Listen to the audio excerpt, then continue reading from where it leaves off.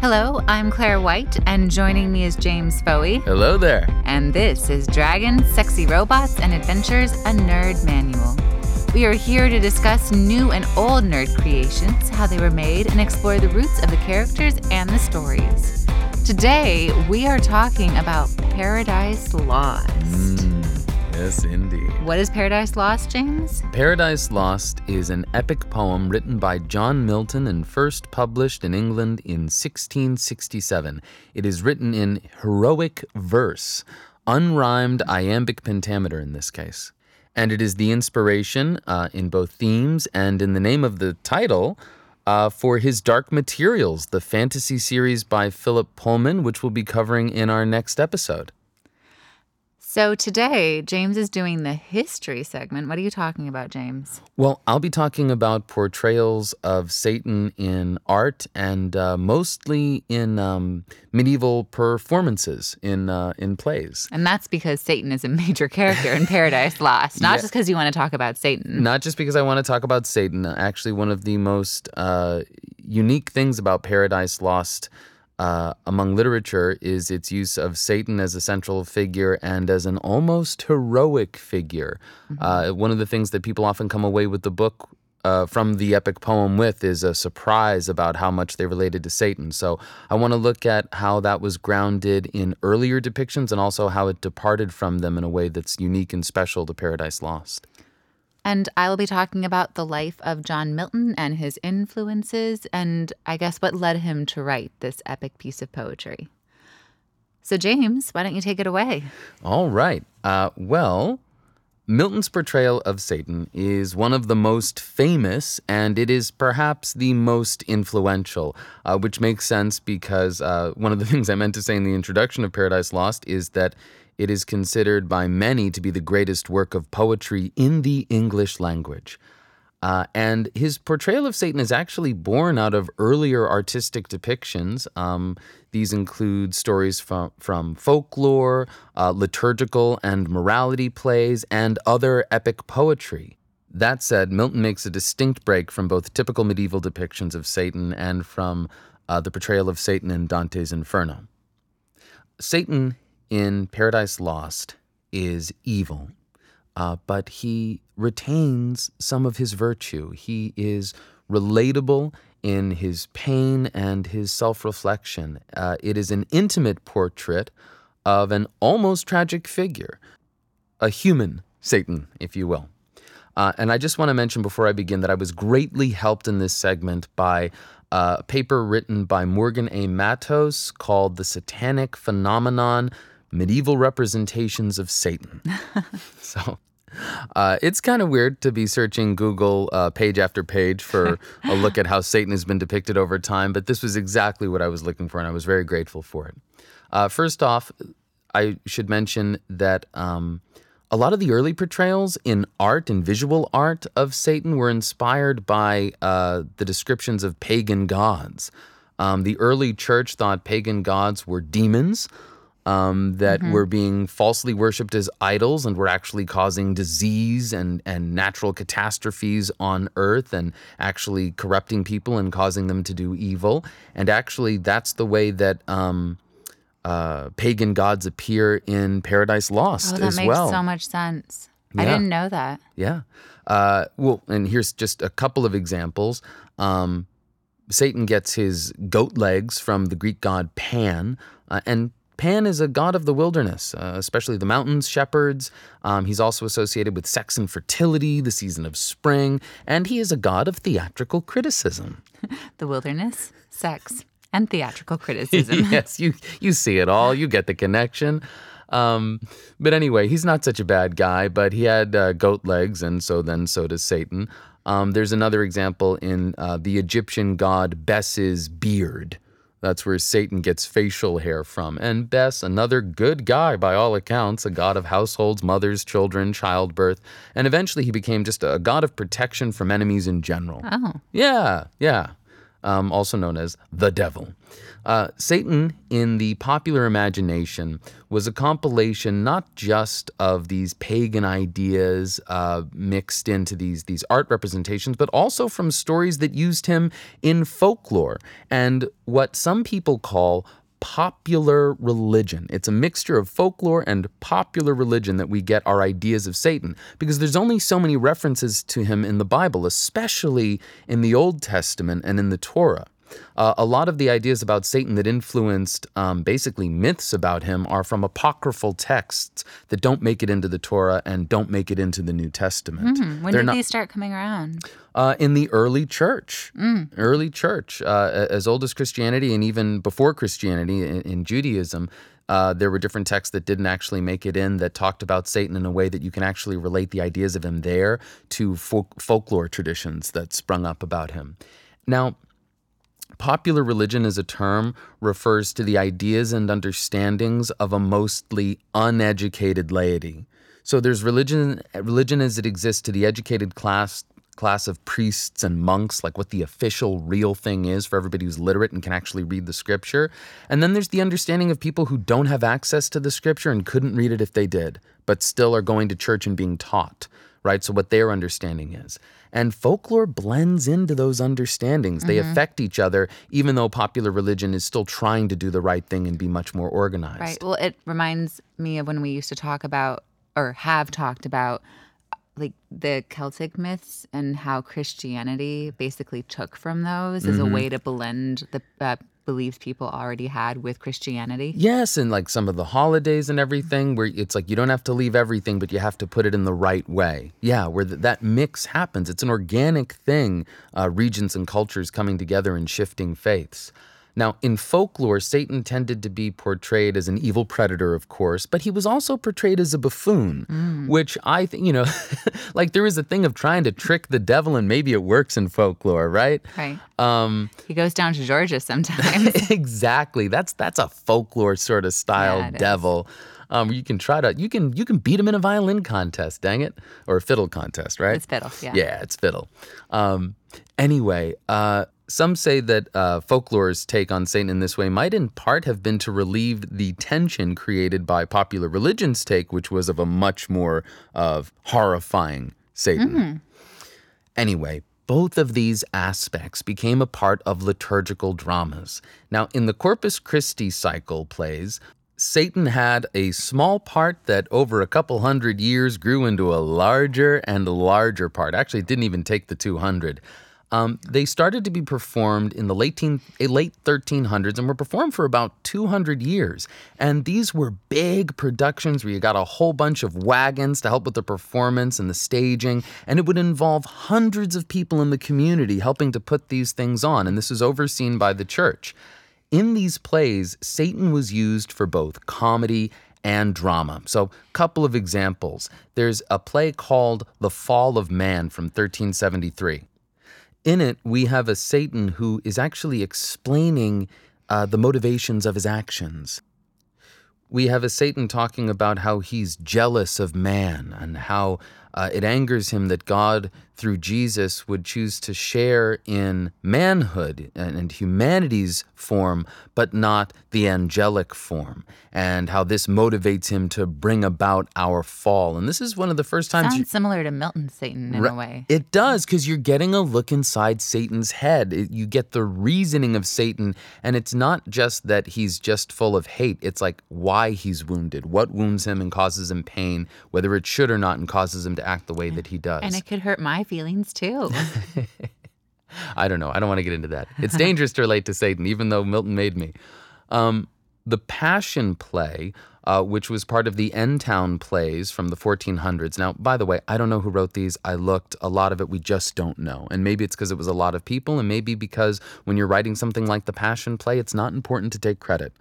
Also a note, the N-Town plays, the N-Town play cycles are called that because... when they're written down, it says N-Town, and you just insert the name of the town you're in. And now it's that town's plays. Got it. Right. I was thinking something much darker. Okay. Well, The Passion Play is characterized by intense crowd action. We have, in medieval style, brutal depictions of the crucifixion. And amidst this, we get soliloquies, where characters will come forward and they will, apart from everything, explain what's going on with them, what they're thinking, and what they're feeling. And Mary gets this, talking about watching the suffering of her son and how it pains her, but how she knows this is part of God's plan for him. You get Peter, and he gets a soliloquy after he's betrayed Christ and what he's feeling after he's denied him 3 times after Christ has been taken away. And also, Satan gets soliloquies. And actually, the Passion Play opens up with Satan getting a lengthy opening monologue in which he does comedic routines. A quote from the stage directions: Satan, gorgeously attired as a gallant, boasts to the audience. So he's making claims and bragging in a way that, although it is on point and on topic for his perspective, is also meant to be silly. His lies and things are outrageous, audacious, and fun, right?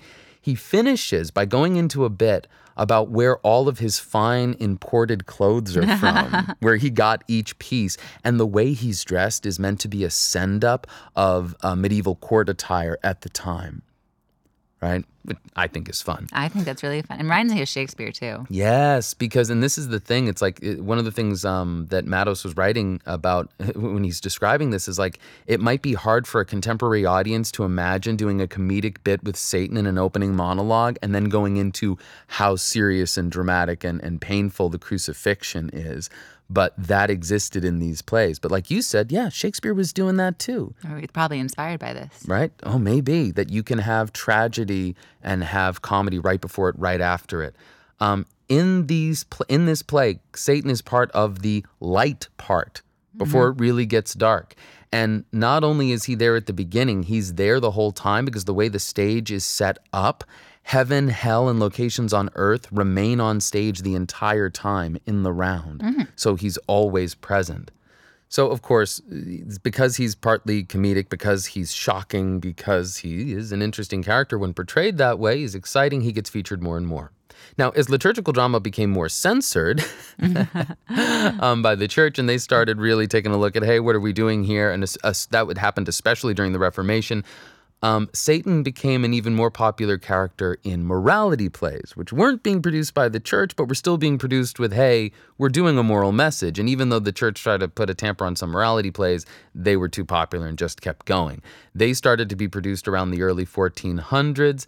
And the very first one was called The Castle of Perseverance, written sometime between 1405 and 1420. It's the earliest morality play, and it's about a castle under siege from a devil, Belial, who is also in Paradise Lost, and the 7 deadly sins incarnate. And it's being defended by physical virtues, also embodied physically. Now, in this play, the devils get to use slang and they get to have slapstick humor. They're vulgar in a way that can be shocking but is funny. And this is paired with Satan being a really violent and scary character. But you have hell showing up in both those ways. In the morality play Mankind in 1470, we get an even further evolution of that, where the play starts with a warning from the character Mercy.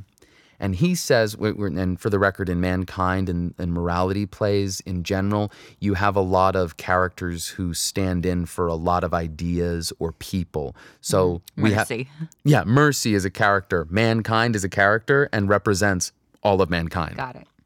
So that play, Mankind, starts with Mercy warning the audience about the danger of temptation. He is immediately, at the end of this speech, mocked by a character named Mischief and other demonic characters who are using wordplay and mimicking what he just said and also using slapstick humor.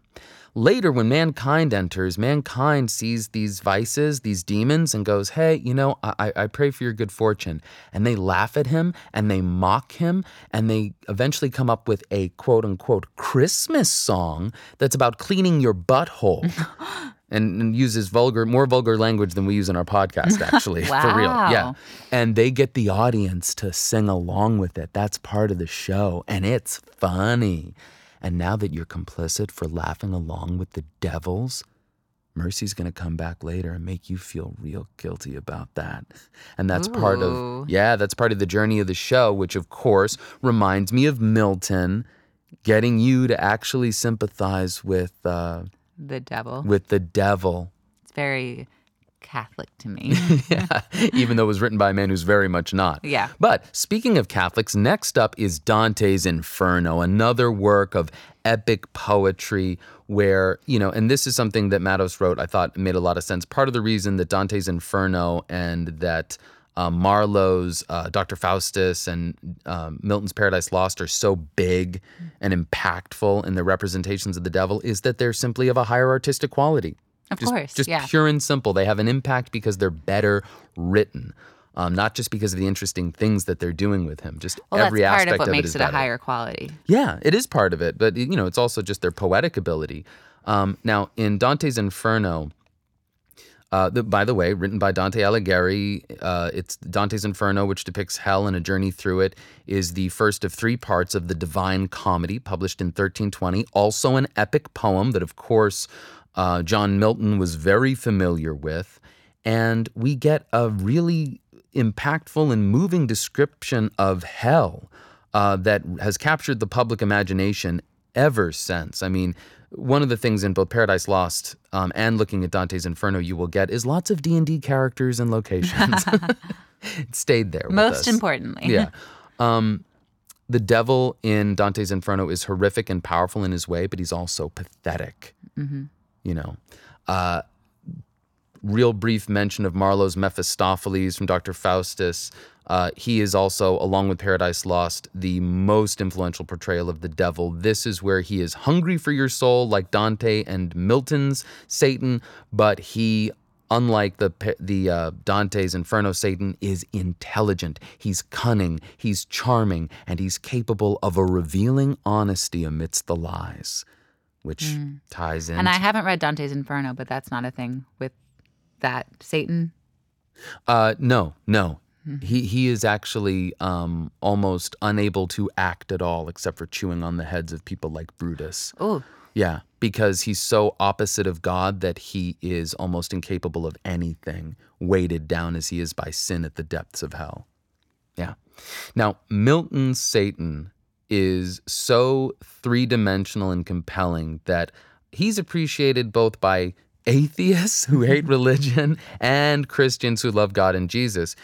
He is relatable, and in a way that would even work on people that sympathized with Milton politically. He has the devil make Republican arguments that sound like the kind of arguments Milton was making in his own time against the monarchy, and yet he's putting it in Satan's mouth. He is powerful and he's terrifying, yet he's capable of self-reflection and even remorse. He is shown to have free will and a full understanding of his wrongdoing and also to long for redemption. He feels the pain of despair, and these things bring us into him. They help us relate to him. That also, I mentioned at the very beginning, the Satan in Paradise Lost, he does not lose all his virtues, and Milton goes out of his way to say that. He is still courageous, he's hard-working, and he's got a silver tongue. So, in conclusion, Paradise Lost's Satan is easier to understand and more relatable, and I think that relates very much to the medieval morality play, where we're meant to be brought along with him and see ourselves in him, and then have the revulsion at the end.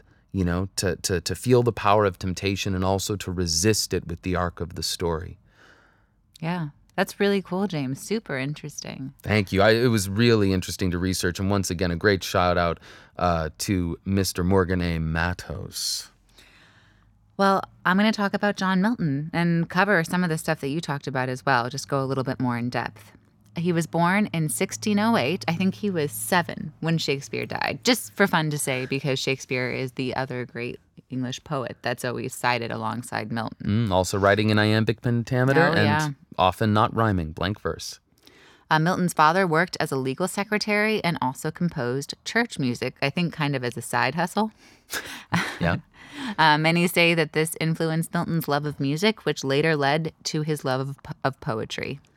His family was pretty well off enough that Milton was able to study with private tutors and then go to what we would now call private school. Milton also said that his father pushed him towards studying literature, which I don't think is something most people in that time pushed, especially back then, unless they lived in a certain level of comfort. I don't know that there's ever been an era in history where parents were in a widespread way encouraging their children to study literature. Unless they lived at a certain level of comfort. You're right. Milton studied Latin, Greek, Hebrew, French, and Italian, as well as many other subjects. This is important because of how he was able to read a lot of great works in their original language. Oh, yeah. And how much they influenced him. He was incredibly smart. Yes. He went on to attend Christ College in Cambridge with the intention of becoming a minister. But while at college, he was drawn to poetry, and that became his main focus. He was, unsurprisingly, a great student. He graduated cum laude. But also unsurprisingly, for those who know his work and have read about him, he was an argumentative student to the point where he was suspended for a disagreement with a tutor. I don't think the suspension was a huge deal because he went back, he got his bachelor's, and he got his master's. It was in college that he started writing some of his first poems, one being On the Morning of Christ's Nativity, a poem about Christ's incarnation. After graduating, he continued to study at home with the intention of becoming a poet. It's such a funny thing for me to hear, like, I'm going to be a poet. Yep. I think it was more accepted back then. But when you hear someone say that, I have never heard anyone say that nowadays. Yeah, well, if you're going to study to be a poet, it helps to be able to still live with your parents. It sure does. Milton actually claimed that God called on him to be a poet. And if you were as talented as him, maybe you would feel the same way. Yeah. And this is where we see more of his early writings, one of them being Comus a Mask, about a lady who was lost in the woods and taken by a necromancer that is attempting to seduce her. And she uses her virtue to say no to him. Good on her. Around this time, his mother died and one of his dear friends from college drowned, and he wrote Lycidias, a poem where he explores his feelings on death. And I actually think this is one of Milton's most famous early poems. It's something that is referenced apart from Paradise Lost. Oh, I'd be interested. Well, no, I was impressed with Paradise Lost, so I'd be interested to read more Milton. Oh, yeah. I mean, I was reading smatterings of his poetry while doing this segment, and most of it is just beautiful. He took a tour through Europe, as well-bred children were wont to do. By children, I mean people in their 20s. It was seen as part of the educational process, and the way I think of it is this is like studying abroad that a lot of American college students do now, except for only a very specific class of people could afford to do this. On this tour, he met many notable figures who influenced his views and writings. The most famous was when he was in Florence, and this is not confirmed, but most experts seem to think that he met Galileo, who at the time was under house arrest by the Inquisition for heresy. Galileo had claimed that the earth revolved around the sun, and this went against the teachings of the Catholic Church. And he wouldn't stop right away, so they arrested him and probably would have put him in jail if he hadn't been so old. Milton stopped his tour early to go back to England, which was bracing itself for civil war. Now, the English Civil War is fascinating and very complicated, and I am in no way an expert, having not studied it in any real way. But it did have a huge impact on Milton, so I'm going to give it a brief overview. King Charles I, and for historical context, he was the second king after Queen Elizabeth, if that helps at all, saw himself as a little god on earth, chosen by God to rule. Under his rule, Anglican Protestantism was becoming more of a high church, and this was a relatively new religion. For those who don't know, King Henry, who was a few monarchs back, basically established that church so he could divorce his wife. And made the king the head of the Church of England. Yes. The Anglican Church was becoming more ceremonial, which Puritans were worried was a step towards bringing back Catholicism, and Puritans were being fined for refusing to attend Anglican services. This, combined with a slew of other clashes King Charles had with Parliament over Parliament's relevance, power and the money the king wanted access to for various things led to war all over the British Isles and the eventual execution of King Charles. The Commonwealth of England was set up and ruled by Oliver Cromwell, from what I gather, in a very dictator-like fashion. Before the Civil War, when Milton got back from touring Europe, he got married. But it didn't go very well. Either he sent his wife away or she left him. It's unclear, and different sources say different things. Either way, she went to go live with her family without him. A few months later, he wrote a treatise advocating for divorce. He framed it as an appeal for personal liberty and based it on arguments from the Bible. Side note, he didn't get a divorce. His wife came back 3 years later with her family to all live with him. They were royalists and in danger when Charles I lost Scotland in a battle. Oh, wow. But it seemed that he and his wife were able to work it out. They had multiple children together, so hopefully, they managed to make it work. In 1644, he published Areopagitica, a defense of free speech, and I think I said it right. He claimed that the truth can never be known until the second coming of the Messiah, and that we must search for truth in every way we can, which means that we shouldn't be censored. He believed that life was about discovering truth through mistakes, though not being deliberately bad. Now, these ideas of free speech and the right to divorce seem fair and normal to a modern Western thinker, but they were radical at the time. It was very shocking, and he acquired the nickname Milton the Divorcer. It's all in the name. It's all in the name. If you can't tell already from our topic, religion was very important in Milton's life. Obviously, Paradise Lost. His father was a Protestant that had been disinherited from his family for rejecting the Catholic faith. Milton was a Puritan. I could not find when he became a Puritan. If someone knows, please tell me. I'd be really interested. He liked that Puritans preached that the Bible was the authority over institutional hierarchies. Why can I not say that word? And I'm sure it was very appealing when you believe that the major religious institutions around you were corrupt. A great case to be made. He could also read Hebrew, so he could read the Hebrew Bible. And I'm sure this made it easier for him to hold it up as an authority since he could actually understand the original source. And Greek, too, couldn't he? Yeah. One of many languages he could read. It helped his poetry reading, too. Yes. He wrote multiple pamphlets for pushing for the purification of the Anglican Church, and he didn't believe that this could be accomplished with the king since the king was so entwined with the church. The king was the head of the church. When the king was beheaded, Milton saw it as an act of God in that it wasn't being mediated, that this could happen, that God allowed the king to be killed. He defended the regicide in the Tenure of Kings and Magistrates, and this got the attention of Oliver Cromwell, who I mentioned before led the new Commonwealth government, kind of a dictator, and he appointed Milton to the position of Secretary of Foreign Tongues. Milton served as a translator and an intellectual. He defended the new government against attacks, mostly against those about overthrowing the monarchy. He stopped writing poetry while he was in this position, though he mentioned during this time period that he had an epic poem in mind that he would like to work on. But he put it on hold for political work. He considered this a religious service. He thought he was helping create God's kingdom on earth. He continued to be loyal when Cromwell dissolved Parliament and when Cromwell's son Richard succeeded him. That sounds like a king, doesn't it? It sure does. Oh, man. As many know, since the British monarchy is still thriving, the Commonwealth did not last. The army removed Richard, and the monarchy was restored with Charles II. Milton went into hiding, and his works in defense of the Cromwellian government were publicly burned.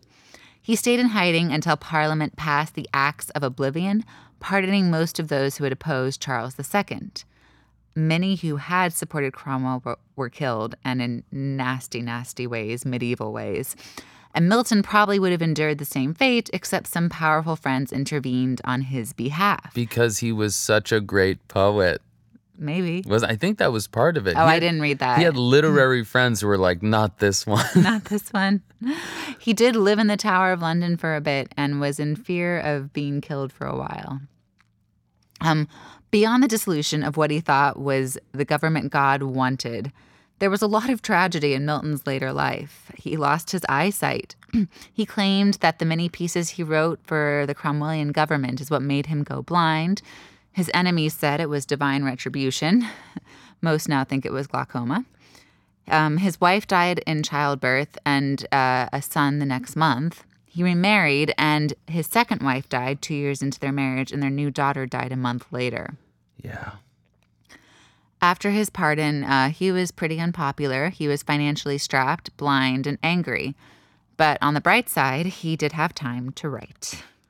He wanted to write a work on themes of Christianity. He wanted to write it in the format of the Iliad, the Odyssey, Divine Comedy, and epic. These works that he'd grown up studying and was such a big fan of. And he wanted to write an English version of an epic poem because he didn't really think one existed. Right.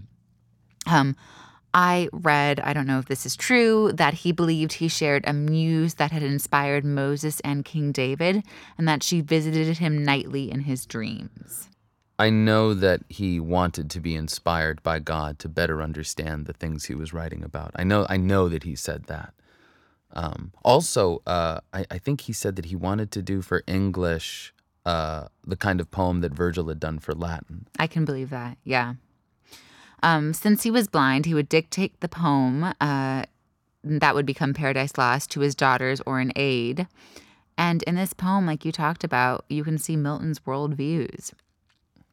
In asking how did things go so wrong in political affairs, tracing it back to original sin, you can see his belief in free will as a God-given right. It is clear in his poem that God made Adam and Eve free to fall. And even though he was out of favor and many of his works were being burned, Paradise Lost was popular right away, even among royalists. A lot recast Satan as Cromwell, like you talked about. William Blake famously said Milton was of the devil's party without knowing it. Yeah, whether you agreed with him religiously or not, from the time he wrote Paradise Lost, everyone could appreciate it as a great work. Mm-hmm. It is considered by many today to be the greatest epic poem in the English language, and I've read that its influence on English literature is second only to Shakespeare. It inspired British political parties and influenced the American Revolution and the Declaration of Independence. I think that's pretty obvious. A handful of famous people that it inspired are Mary Shelley, Wordsworth, William Blake, C.S. Lewis, Thomas Jefferson, Malcolm X, and of course, Philip Pullman. So that's my production segment. I guess Milton's life was a production. It's super interesting, and I only just touched on it too. I feel like there's so much more to go into with him. Yes, the times he lived in were so interesting, and for him to be an interesting figure during them is quite an accomplishment in and of itself. I wish I knew more about that part of history. There's things that as you said them, I thought, oh, that's right, and yet felt very ignorant for not immediately remembering them. Thank you for that. Oh, my pleasure. I hope I did it justice. So now we get to our opinions. So first of all, why did we choose this to pair with His Dark Materials or The Golden Compass? Well, His Dark Materials, the title comes right out of a description in Paradise Lost referring to the materials that God made made creation out of. When Satan is traveling from hell to this new universe created, the mortal plane that Earth is on, when he's trying to get to it, he has to go through this chaotic realm, literally ruled by chaos, and with his queen, Ancient Night, that which was before the creation, and all the materials, the elements of heat and the flood and all these things are all clashing at all times, and it's dangerous even for a being as powerful as Satan to try to move through them. But at one point, these materials are described as his dark materials. Yeah. It's very cool. Yeah. The image of Satan, because Satan doesn't just get to Earth, he gets to the universe. You know, you see him passing all these stars and the moon and the sun before alighting at the top of, our globe.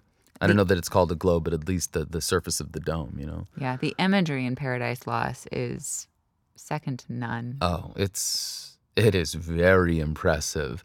The things that he's attempting to describe, like a hellish council, the way that he describes them speaking and orating and what their applause sound like, you know, like a wind moving through crags and caves and rocks and like, you know, this low groaning sound. So it's very evocative, and the way that he describes Satan's face and these other devils and the way they carry themselves and what hell looks like, and I've seen these kinds of things depicted in fantasy many times, and it struck me as original and of a higher quality.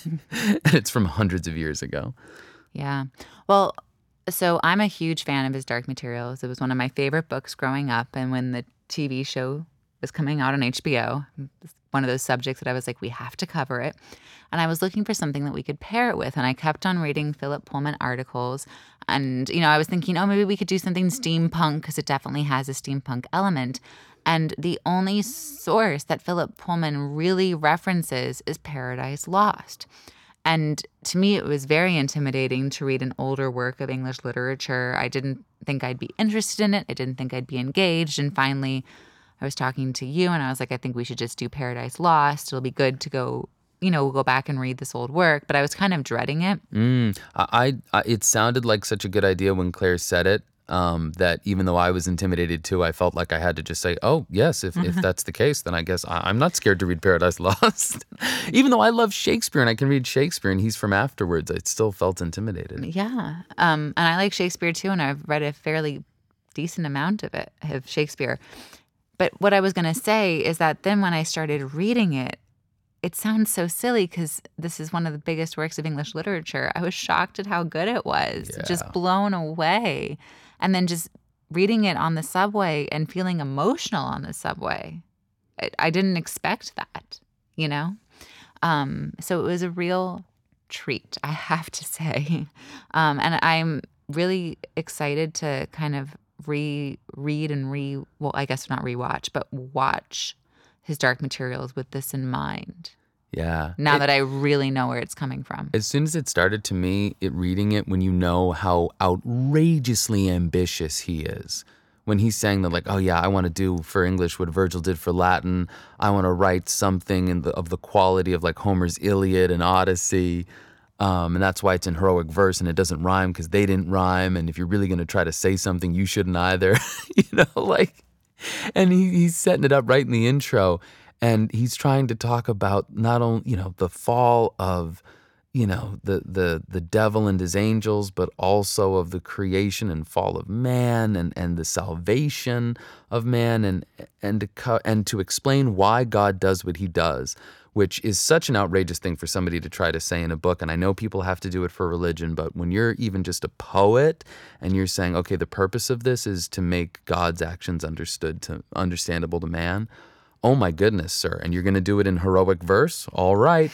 And then you start to read it and you're like, oh my goodness, I think he's doing the thing. And he did it blind. Yeah. Which also makes a lot of sense because when you read it, to me, it's like, oh, this needs to be spoken. Like when Satan's making a speech to the other devils of hell, you're like, and the other devils are making speeches as well. It's like, this needs to be read out loud. When he comes into a situation where he can't win by brute force and intimidation and he's got to be persuasive elsewhere outside of hell, it's like, oh my goodness, you need to read this silver-tongued guy's words out loud. It actually makes more sense when you read it as someone speaking and performing it than it does on the page to me. I also was surprised at how fantastical it was. Beyond, like, I thought it would be more dry. And obviously there's a lot of religious elements to it. I don't know if I'm saying this right, but basically I didn't expect all of these characters from Greek and Egyptian and all these different myths to be a part of this story. They're all they're in hell. Yeah.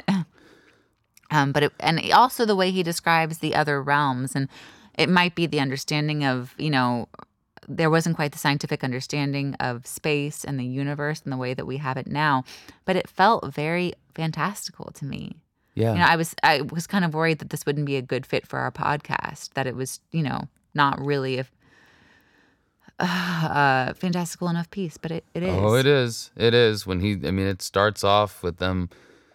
It's an incredible moment to start from. The very beginning of the piece is Satan and all his fallen angels on their backs in chains in hell. They have literally just been smote there by God, and more specifically, Michael the archangel. And the other devils are in a stupor of confusion and pain, and Satan is the first one to wake up and starts to rouse the others to get up too. We gotta talk. We gotta figure out what our next move is. And they build a palace and they assemble, and it is terrifying and it's awful. And they are in hell and in pain all the while. It's something. Yeah, it's fantastical from the jump. And also we talked about how many elements from D&D are in Paradise Lost. And I don't know if they're directly pulled from Paradise Lost, but it certainly has influenced other works that they're directly pulled from. Oh, for sure. There's some stuff in there. There is stuff from D&D that D&D tamed down from Paradise Lost because it was too intense to put in the game. But yeah, D&D aside, we do think that it'll match up well with his Dark Material since it's directly based on it. Yes, I'm really excited to get more into his Dark Materials and to start to see those connections. I get the whole thing of the universes and creation, and I know that it's supposedly a very anti-religion or maybe anti-God piece. So to have it paired with something that is such a great work by such a religious man,